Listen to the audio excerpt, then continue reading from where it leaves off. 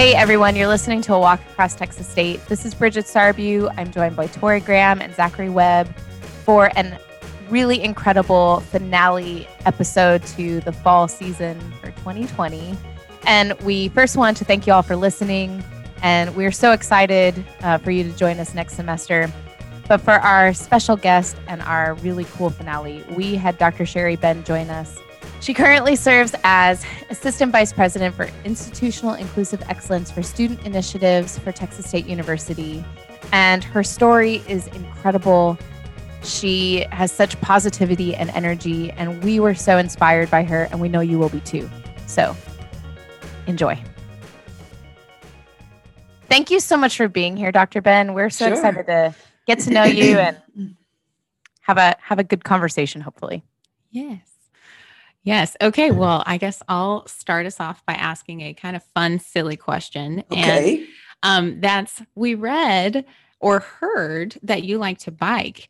And so I'm wondering if you could tell us like what type of biking, what type of bike do you have? I'm very interested. Okay. So I'm really just a novice at this. And I started riding. Of course, we all ride bikes as children, right? Sure. But so when my son was, I don't know, about 9 and he wanted a new bike, we got him a bike. And so he said, well, you have to get a bike if I'm getting a bike because I can't ride by myself. And I said, well, you'll ride with your friends. And he said, no, Mom, you have to get a bike too. So that's actually why I ended up buying a bike. It is just so that I can bike with my son. And so the bike that I bought wasn't, it was just a little off-road bike. It was pretty cool. And I liked it because it was a pretty sky blue. And so that's actually what drew me to it. And because it had a basket in the front and a little bell. And I was like, so fun. This, right? So, right, exactly. So it was a lot of fun. So that's how I got interested in riding bikes post my childhood, is because my son, we went and bought him a bike and he insisted that I get a bike. So we would just ride, through our neighborhood, around the neighborhood. And then we started riding on some trails. So like there's this 20-mile trail in San Antonio that sort of takes you around. Around the city. So one day he and I and a girlfriend who we started biking together. We just find different places to go bike. And so that was like the first major kind of biking adventure we had was a 20-mile trail. Wow.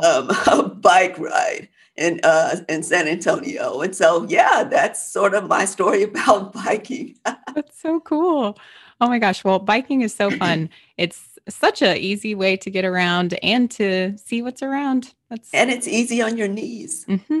Yeah, that's right. Yeah. Right? That's so cool. Yeah. Well, Tori is being, what's the word I'm looking for? Kind of bashful. I don't know, because she is a cyclist technically. What?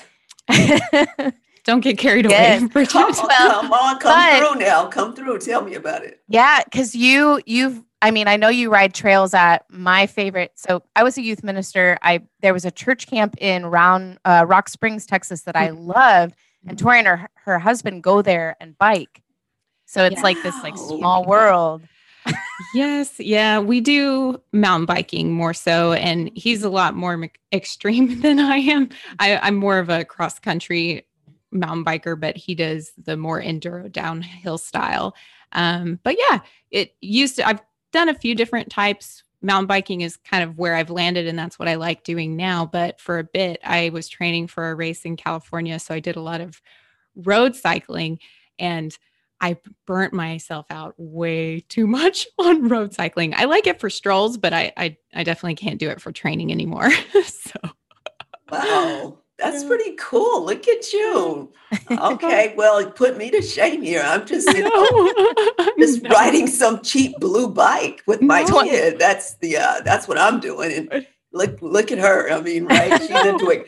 They're into extreme biking, mountain, right? Biking, all these really cool kinds of biking, and mine's just a regular old mom biking. Okay. I love it. I know the ones I desperately want one with a basket and a bell. I think they're so cute. Aren't they so the comfy. cutest? Yeah. Yes, they are very comfortable and awesome. lots of fun. Well, I love that. And plus 20 miles that's a big deal. It's a lot. Yeah. I haven't done that. It was pretty major. When we set out to do it, we didn't know how major it was, right? Until we got through it and we were like, what were we thinking? It's so hard too, because you get to a point and you're just kind of stuck because if you turn back, you still have just as long to go. Have 10 miles to go. So yeah, when you're halfway through, you're very committed. I love that. All right. Well, thanks for sharing with us a bit about your lovely blue bike. Sure. I love that. So to get started, we wanted to talk about your career path because, as we have done some research, we are just like, there's so much that you've done. So we know that there have been events in your life that shaped your career path that you ultimately took that led you here to Texas State. So can you tell us about those events and that path? Okay, so the first thing I'm going to do, because I always try to do this anytime I speak about myself, is I always first honor my ancestors. And that's really, really important to me because were it not for their determination and their tenacious will to live, I would not be here today. So I like to say that I'm a proud Black woman who is the descendant of Afro-Mexican immigrants and the descendant of enslaved Africans who were trafficked and dehumanized on breeding farms that we call plantations in order for this country to be built. And here's a little known fact. By the time enslaved Blacks were freed, trafficking and enslavement had become the single largest financial asset in the entire U.S. economy. The wealth from that dehumanization produced more millionaires per capita than any other enterprise at that time. And so that's something that people don't often know. So it's really important for me to always acknowledge my ancestry because I think it's really important for us to recognize that enslaved people, primarily of African descent, built this country with little to no recognition. And today we are all indebted to their labor. And so Asante Sana, that means thank you very much in Swahili. And so that is just a way that I honor those who came before me. And so I think it's really important that I do that. And so for me, everything is sort of connected, right? So my ancestry into my career path. So that's all somewhat connected because, as I said, of course, the reason why I'm here is because other people just had the sheer will to continue and ensure that I would be here because of their will and determination to live. And so I'm going to go back to my grandfather, one of my grandfathers on my mother's side of the family. So my grandfather, who was a World War II veteran, he was also the first African-American in the Oklahoma National Guard. He was the first African-American to run for school board in his town and to get a seat on the school board. He was the first Black constable in his hometown, in the town he grew up, my mother grew up in. He was also the first Black to run for mayor in that town. So a lot of firsts. He was also the last circuit rider for his district in the AME church. And so my family has a history of service to the community and with regard to the work of justice and equality, equity, liberation work. And so that for me is a family tradition, and that's part of our legacy. And that's the way we pay forward to those we cannot pay back. So I will say my early understanding of what it meant to have what I like to say is a calling on one's life is what I prefer to consider my career path or my career journey. It's a calling. And one of the things that my grandmother said was to my aunt. So my aunt Judy, who is now deceased, she was my mother's youngest sister, but she was a chaplain. She was an AME chaplain. But I remember when my aunt, when she was younger, she would fuss at my grandparents and she would say, there's all these drug addicts and these winos up on the corner, she would call them. And she said, and y'all supposed to be such good Christians, but y'all aren't doing anything about that, right? So she would tell this to my grandparents because my grandparents had two little country churches that they would go back and forth between, right? Every other Sunday, they would alternate. And so my grandmother, who's a very reserved and sort of self-contained woman, she would tell my aunt, she would say, well, baby, it seems like if it's bothering you, it's something you need to do. And so one of the ways that I began to understand what it meant to sort of have a calling on your life is that it is to be compelled by something. And it's oftentimes something that bothers you or bugs you. And it seems like something needs to be done and something needs to get done about that thing. And so that was one of sort of my early understandings from my grandmother of what it meant to be compelled by something to the point of action. Mm.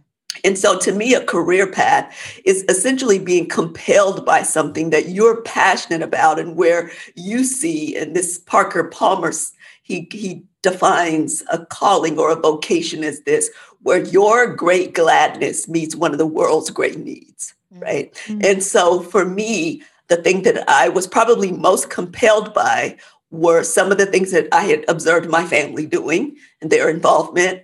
And also my own involvement in integrating in elementary school. So when I was in second grade, I transferred from, my mother had dropped out of college to get married, and then we moved. And so when we moved from an all Black neighborhood, and then we moved to another neighborhood and a district where it was an all white school and school district. So I'm going to make this pretty short, but again, this is a thing that impressed and made an impression upon me, I should say, early on. So my mother would take me to school each day to this school. As soon as she would drop me off, I would leave and I would just go down the street. And they would call my mom and say, the principal would call my mom, where's Sherri's not at school? And she would say, well, what do you mean she's not at school? Because I dropped her off. And he would say, well, she's not here. So my mother would come back up to the school and find me about a block down from the school sitting on the curb crying. And she would say, okay, baby, you have to go back to school. And so this went on for, several weeks where I would leave the school, she would come. And then finally she said, okay, look, mama can't keep leaving her job. So you've got a choice. You're going to be afraid of the belt or the kids. And I was like, oh God, the belt, the kids it is, right? So, she said, so you're just going to have to stay at school. Okay.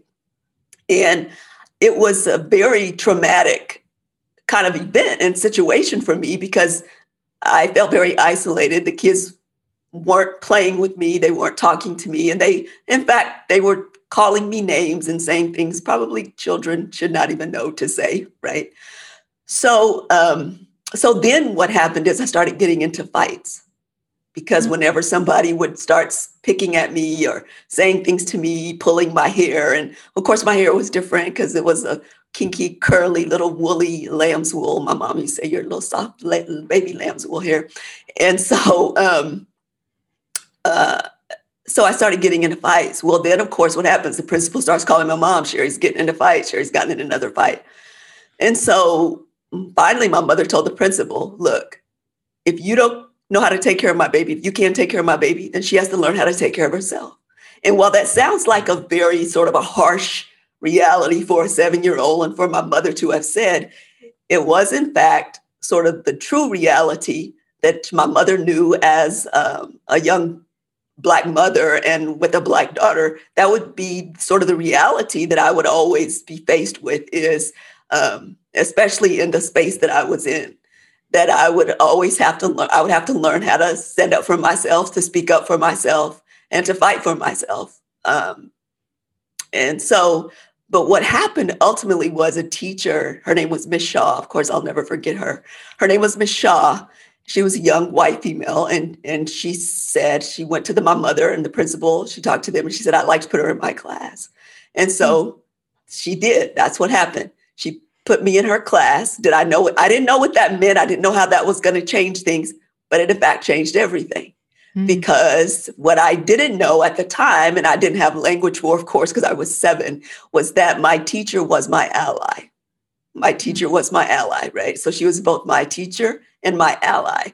And so that is when I began to understand very early on what it meant for someone who had power. She had teacher power, right? She had teacher power, what it meant for her to use that as a way to be an ally to me. And the word ally comes from a Latin word that means to bind oneself to something. And so it's essentially to bind one's fate to another's fate, right? If you want to think about allyship. And so that was my earliest understanding of what it would mean, essentially, to be a champion for others, to be an ally to others, an advocate to others, and the impact that that could have on another person's life if you used whatever power, authority, privilege, and we all have privileges, right? So, and just understanding what those are, how to use those on behalf of others to elevate their concerns and their voices and to tether yourself to their struggle and to their pain. And so that is what I believe my career path and my career journey has been about, has really been a calling for me to bind myself, right, to the struggles and to the fate and to the journeys of others. And particularly in my role in post-secondary education, and I use the term post-secondary rather than higher education. Higher education presumes there's lower education. There's just education. There's no such thing as lower education or higher education. It's all education, whether it's something you get from home, in your community, in your spiritual community, with your student organization, with your friend group. Doesn't matter. We get education in many ways. So for me, my journey into post-secondary education was about me tethering myself and binding myself, right, to the fate of whom? Our students, because they're on a path, they're on a journey, pursuing their calling. And they need allies to help them get through. Yes, exactly. Thank goodness for Miss Shaw. I'm glad that she was Me able too. to really be that for you. Me too. Oh, man. Wow. Well, kind of speaking a little bit about these subjects that you have pursued yourself, we know that you received your bachelor's degree in psychology and then a master's degree in educational administration. Can you tell us kind of what made you interested in those fields? And I know you already touched on that a little bit, but I guess to keep going to get that additional education. Sure. So psychology. Originally I had taken that class, of course, because everyone has to take that intro to psychology course, because I didn't exactly know what I was going to major in, but I did know psychology was something I was interested in. And the reason I knew psychology was of interest to me is because my best friend in high school, her mother was working on her PhD in clinical psychology at Oklahoma State University. I grew up in Oklahoma. Excuse me. And so that was just really intriguing to me, right? So she was studying psychology. And so I would ask her all these questions about psychology because I just found it really fascinating. And so when I took the course, that first intro to psychology class, it was so fascinating because it was a way to sort of unpack and uncover just the personal experiences that individuals have, throughout the course of their lives. So to me, it was just really fascinating to understand human behavior, why we do certain things, why people are compelled by certain things, what influences them, what factors impact the way they experience life. And so that was just very fascinating to me. So the initial influence was a role model. And then when I took the course, I was just hooked. Because it was just so interesting and so fascinating. And then, of course, nothing is as compelling as trying to understand yourself, right? So I thought, hey, this will help me to understand who I am as well. So that's how I got interested in psychology and ended up with a really outstanding mentor here at Texas State named Dr. Shirley Ogletree. And so I just love Dr. Ogletree. And so she was someone who just took me under her wings, and she was a wonderful mentor and encourager. And of course, I'm all the way in Texas because I'm here from Oklahoma. And she was just someone who was an ally to me, and she really cared about me, and she cared about my studies and my career. So I got a lot of really good nurturing and mentoring and what I consider love from Dr. Ogletree. And so, that's why psychology became so compelling to me, understanding myself and others, right? And then being in a space where I felt I belonged. Yeah. That intro to psychology class you mentioned seems to be probably the most effective recruitment tool, I think, for psych majors. It's I've talked to, for me, my role, I'm the liberal arts liaison. So a lot of my students who major in psychology, I'll ask them, well, what got you interested? And it very often is, well, I took intro to psychology and it blew my mind. Yeah. And then that psychology of women, psychology of women's class, that is so awesome too. Yeah. Yes. Oh, yeah. Awesome. Well, one thing that you shared with us in our production meeting was that you were a probation officer. You also worked for the Hayes County Women's Center. Yeah.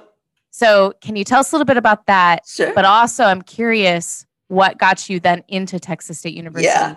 Okay. Role? So I worked at the Women's Center as a supervisor, a weekend supervisor. And what I was able to do, so I started off as a volunteer, and I would just come every weekend and I would just volunteer. And then I got this bright idea that I wanted to start coordinating outings and events for the women and the children. So I went to the director and I asked her I said, would it be okay if I started coordinating some different outings and events? And then I went to different organizations and different companies in the community, and I would ask for movie tickets and just free stuff that we could do. And so that's how I just got so involved, because I was like, well, they need something more, right, on the weekends. And this will be a time for them to have fun and do fun stuff, because they had their groups during the week. The kids had school. But I said, the weekends, they need to have something fun. And so because I just started coming up with all these things, and then finally they were like, we need to hire this woman, right? Because she keeps coming up with really good stuff and for them to do. And so anyway, so I went from a volunteer, just showing up, doing stuff, coming up with new ideas. And then I ended up in probation because they were starting what's called a district resource center, a tri-county district resource center, so that those who were on probation, who were going to be transitioning off of probation, would have a place to go, or sort of a one-stop shop, right, where they could go. The individuals who were on probation could go, and we could work on goals, life skills. And so as a probation officer, you're an officer of the court, which means you have to understand due process, and right. And so you go through this process of certification, and you take all these exams. And anyway, but so as an officer of the court, we could recommend that someone have as part of their probationary period, that they could be assigned the district resource center. And so the chief probation officer, who was the chief of the probation district, so he got this idea about starting a resource center. So what did I do? So I was like, I want to work at that resource center, right? Because I want to go out to the community and help them get job interviews, and I want to bring in people to do life skills classes and stuff like that. So that's what I started doing. Is just going out into the community and asking people, I want to set up interviews, so they would just have opportunities to practice those kinds of skills, and just to do different things in the community, bringing in psychologists to do groups with them. And so that's how I got involved. And so that's how my time in probation sort of extended, doing the kinds of things that I ended up doing, which were educational, and they were really focused on helping people to find a new path, right? A new path coming after having made a mistake, finding a new path. And so that was very exciting to me.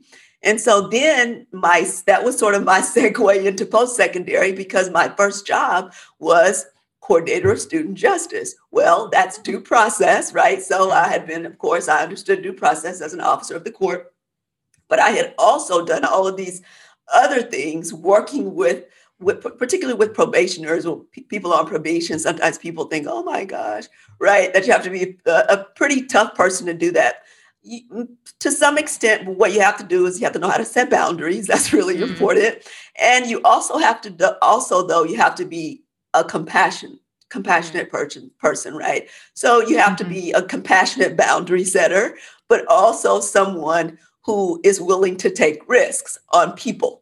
And to want to make systems better. And so going into post-secondary in my first job as the coordinator of student justice, what was that? Discipline. It's right, but it's education, because someone gets in trouble, you're trying to find a way to help them find the educational takeaway. What is the life takeaway from this mistake? And then how do I move forward from there? So that was my first job. In post-secondary, which was at Texas State as coordinator of student justice. Then I went into I was assistant dean of students. I was an ombuds person for the students, right, which is advocating for folks whenever they have complaints and finding the win-wins, helping them find solutions and resolutions to that. I went into housing as well. As for 2 years, I did a 2-year stint as the director of housing, long-term interim director of housing. But, and I did that because I went to my boss and I said, hey, whenever there's an opportunity, I want to work with bigger budgets, strategic planning, and lots of people. And so he said that the person left. He said, hey, you want to go over there as the interim? I said, yeah, send me over there. So, right. So that's how I ended up over there in housing. That's incredible. Good training. Yeah. Just volunteering for stuff no one else wants to do, right? That's what I learned. It's a good takeaway. If there's something no one knows how to do, no one wants to do, step up and do it. Just volunteer for it. You gain new skills, you get new experiences, and then you're the in-house expert. I love that so much. Yeah. Well, and then it's clearly something that you might be the only person doing, especially if no one else wants to do it. That's right. Yeah. That's awesome. So something we were talking about as a group is we kind of anticipated that this is your calling just based on the way that you live and you talk and all that. And so kind of taking maybe a what am I looking for? Like an existential step aside from post-secondary.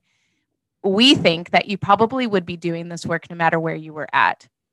So, okay, good. I'm glad. Yes, you said it. Yes. So when you think back to that time in your life, were there other career fields that you considered, or, did you, could you, if we go to a parallel universe, could you see yourself doing this in a different, place, and what would that might look like? Sure. So here's a little known fact about me. I'm an ordained minister.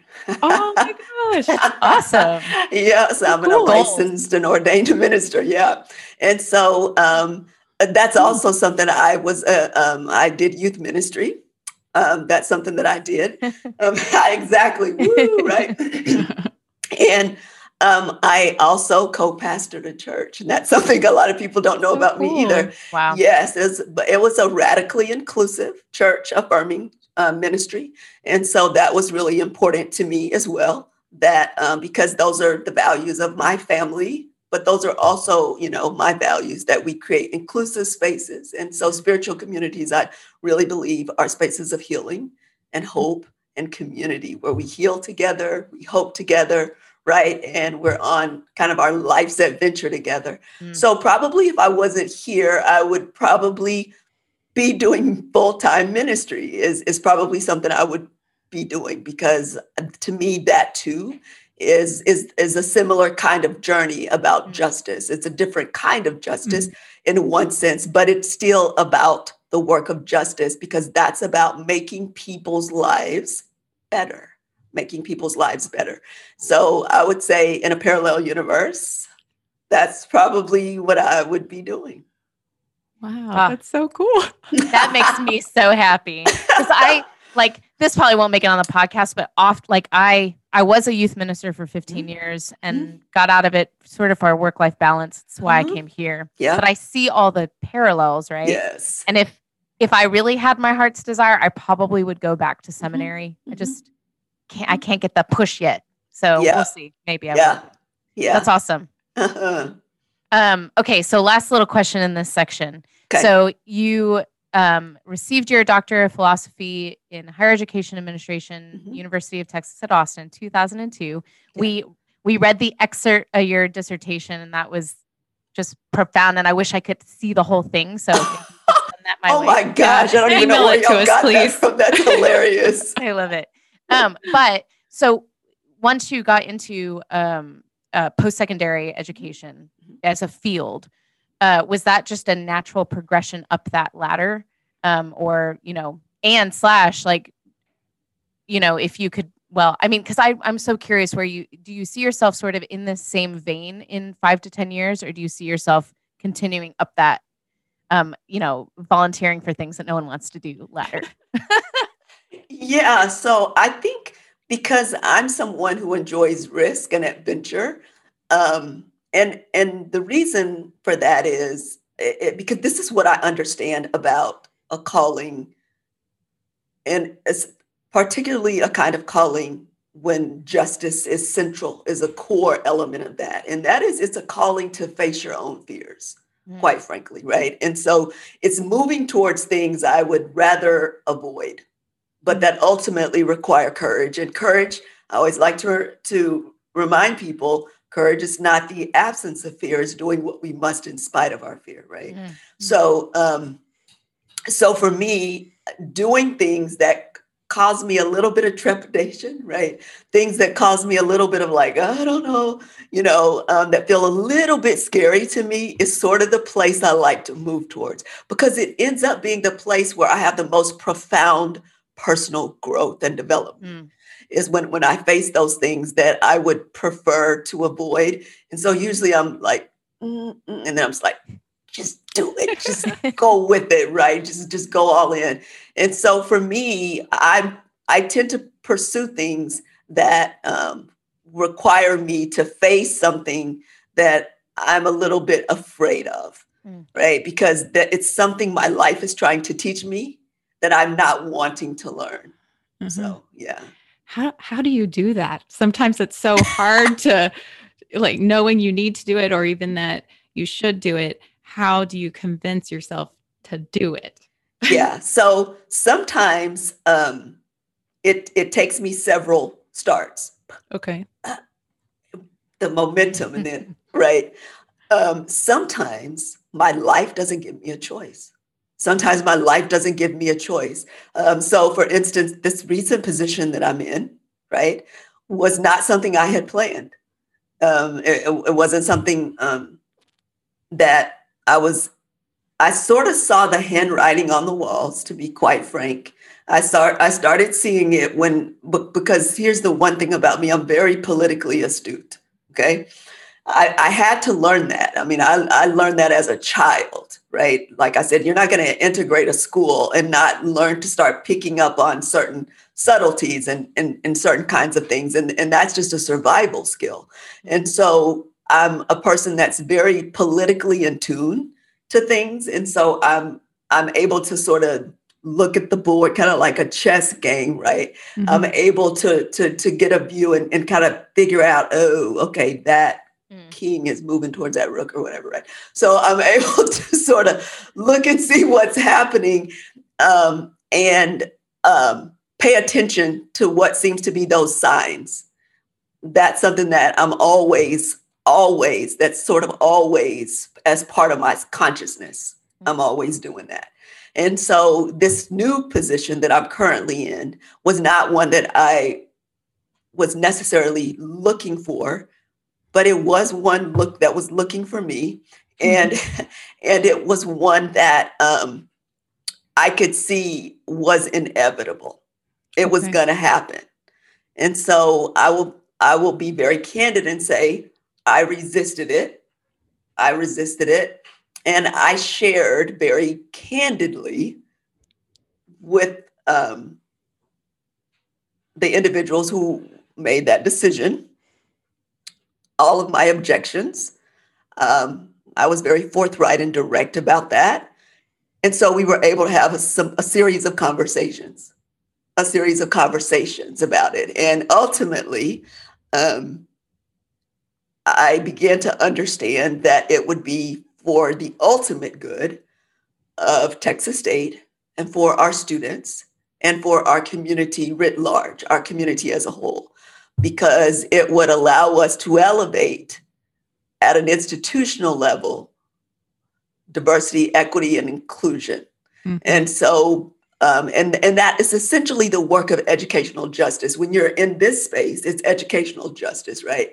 If you're in a spiritual space, it's spiritual justice work that you're doing. So whatever the space is, but justice for me is at the heart of that, which is about equity and fairness and belonging and inclusivity. And so this would allow me the platform to be able to elevate this work and to have more of an influence and impact at a different level. And so me and my spiritual teacher sort of had a little bit of wrestling. And when I say my spiritual teacher, I mean at the highest level. Mm-hmm. And so we're having a little bit of a wrestling match. And ultimately, I just had eventually a peace just came upon me and within me. And I just felt settled into it, even though I felt like I was uncertain, but uncertainty is a part of doing anything new. Uncertainty is a part of risk. Uncertainty is a part of transition.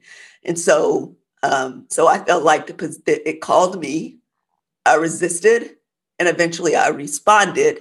And I came to terms with why this was the next step, the next move for me. Yeah. Thank you for talking about that a little bit. And that actually is kind of something we do want to know a little bit more about. And you did already kind of talk a little bit about your role as the Assistant VP for Institutional Inclusive Excellence for Student Initiatives. I've practiced that a few times. You too, me too. I still practice it. But can you tell us a little bit more about that role and specifically how IIE benefits our students in the Texas State community? Mm-hmm. So institutional inclusive excellence, because it was the merging of several different areas, one of the ways that it benefits Texas State, and ultimately I'll talk about our students, is that when you pull together the leaders, right, leaders in different areas that are doing the work of diversity, equity, and inclusion, then what you end up with is a pretty strong brain trust, right? You end up with a really good group of people coming together, sort of all focused on the same thing. And you're doing that now, not just at a divisional level, you're doing it now together as a team at an institutional level. And so the work that we're doing focuses not only on students, but faculty and staff and administration. So it focuses on the university as a whole. And that's really important. When we espouse a commitment to something, then what this has done is it demonstrates that our commitment is not only in word, it's in deed, it's in resources, right? And that it is a core value. Whenever you elevate something, just like when we talk about becoming a research one, right? Because we hear that frequently, and we put resources to that, and we make it a part of sort of the core functionality of our community, then we know it's important. When the president, when she communicated to the community, here's what we're doing and here's why. When it comes from her, then people know, we all know it's important, but there's something about when she says it that we truly understand, oh, right, this matters. And then here's why this matters. Here's why this matters. And this matters for students because Texas State is evolving, We know that demographically, and we know that's just a demographic shift in the country, right? With regard to education, we know the future or the perpetuity of education, post-secondary education, has to do with students, right? There is no educational, right? This doesn't exist without students. And so our calling is to the success of students. And at an institution where there's a great deal of diversity, where we're continuing to evolve in our capacity to serve a broad array of diverse students, then it is incumbent upon us to have an infrastructure that supports that. So that means faculty and staff have to have the kind of training and understanding about the students that they are educating and serving. It means that as administrators, we have to understand the ways in which our system disproportionately impacts different groups. We understand impact by outcomes. Outcomes tell us the way a system impacts, right? And so understanding, looking at the data, looking at the outcomes, and then also understanding the experiences of our students. And so for our students, the work that we're doing will have an impact that gets infused within all aspects of their educational experience, so that it's in the classroom, it's within their co-curricular experience, it's within their living spaces, right? The spaces that we have sort of any sort of impact on, like housing, residence life, things like that. So it would be infused in all aspects of their experience. And then that's preparing them to be what? To be more successful in a global and diverse society and workplace. With all this being said, Dr. Benn, what advice do you have for students who are going into 2021? How do they care for themselves, for others, while still trying to work towards change that really needs to happen? Yes, self-care, that is so important. And especially right now when we're experiencing a global pandemic, it's so important that we make self-care a priority. It's something I make a priority. I get up about 4:30 in the morning. And sometimes I'll let myself stay in the bed till 5, but usually I wake up. I wake up about 4:30 in the morning because self-care. That's how much of a priority self-care is for me. And the reason why it has to be a priority is because you can't give what you don't have, right? So when you're an empty vessel, you can't pour into anyone else. And it's important that we understand that, because when you're trying to give from a place of deficit, it's like writing a check with no money in the bank, right? There's fees associated with that. There's a cost associated with that, right? So self-care is something that is extremely important and has to be a priority. And self-care doesn't have to be anything elaborate. It can be simple things. So for me, self-care is I get up in the morning and I do journaling. I love to journal. That's really important to me, to just connect to myself, my feelings, the things that I'm experiencing. I also meditate. That's very important to me as well. So I journal, I meditate, and because I'm a spiritual person, I also pray. So for me, that's my form of self-care. And then I work out. So I have to stretch. I love stretching. Stretching feels so good. So stretching, and then I'll do some exercise. So I alternate. My son is a trainer, so he puts together these cool little, like 5-minute workouts, and then I'll get on the treadmill. So I'll do free weights. I'll do the bands, all kind of fun stuff. And here's the thing. Consistency yields better results than intensity. The most important thing you can do when doing self-care or any sort of exercise is a form of self-care. Any sort of self-care is you will have better results even if you do 5 minutes a day, each day, than you will if you say, I'm going to do an hour or 2 hours, because you'll burn yourself out. So you have to know your bandwidth, right? Consistency. Start with something small, right? That just replenishes you. It could be reading something. It could be, they have some really great little meditation books, meditation apps, so many little things you can do like that that's convenient. But just set aside that time for you in the morning, in the evening, during your lunch, even if it's 5 minutes, but just do it consistently. Oh, that's such good advice. I think just even the consistency piece, because I think a lot of times people put pressure on themselves to set aside a whole hour where that's really not realistic for maybe more than one day a week. Right. And that's pretty hard. You can't do 1 hour and then expect that to last you all week. Right. But if you just do 5 minutes or 10 minutes each day, right, you can set that aside. You can, that's realistic, and you can just work up and add to it, and get up earlier if it starts feeling really good. That's what I started doing. But and I also started doing that because I was a mom, and the only time that I had before I had to get up and get do all the other stuff, and was that early time. So my body just adjusted to it. Now my son's the trainer. So yeah. That's so cool. Like a personal trainer. Yeah, he does. Yeah. That's awesome. Oh, man. Well, thank you so much for sharing that whole journey. And we have a lot of theories on career, but man, the idea of calling and really, seeing, being bothered by something and then, connecting that with your vocation is so important. And just the idea of you can't pour from an empty vessel is so quintessential right now. And that's always valid, but I think students, I need to hear that, everybody needs to hear that. But so thank you so much for sharing all that with us. Your excitement and your energy is so motivating and captivating.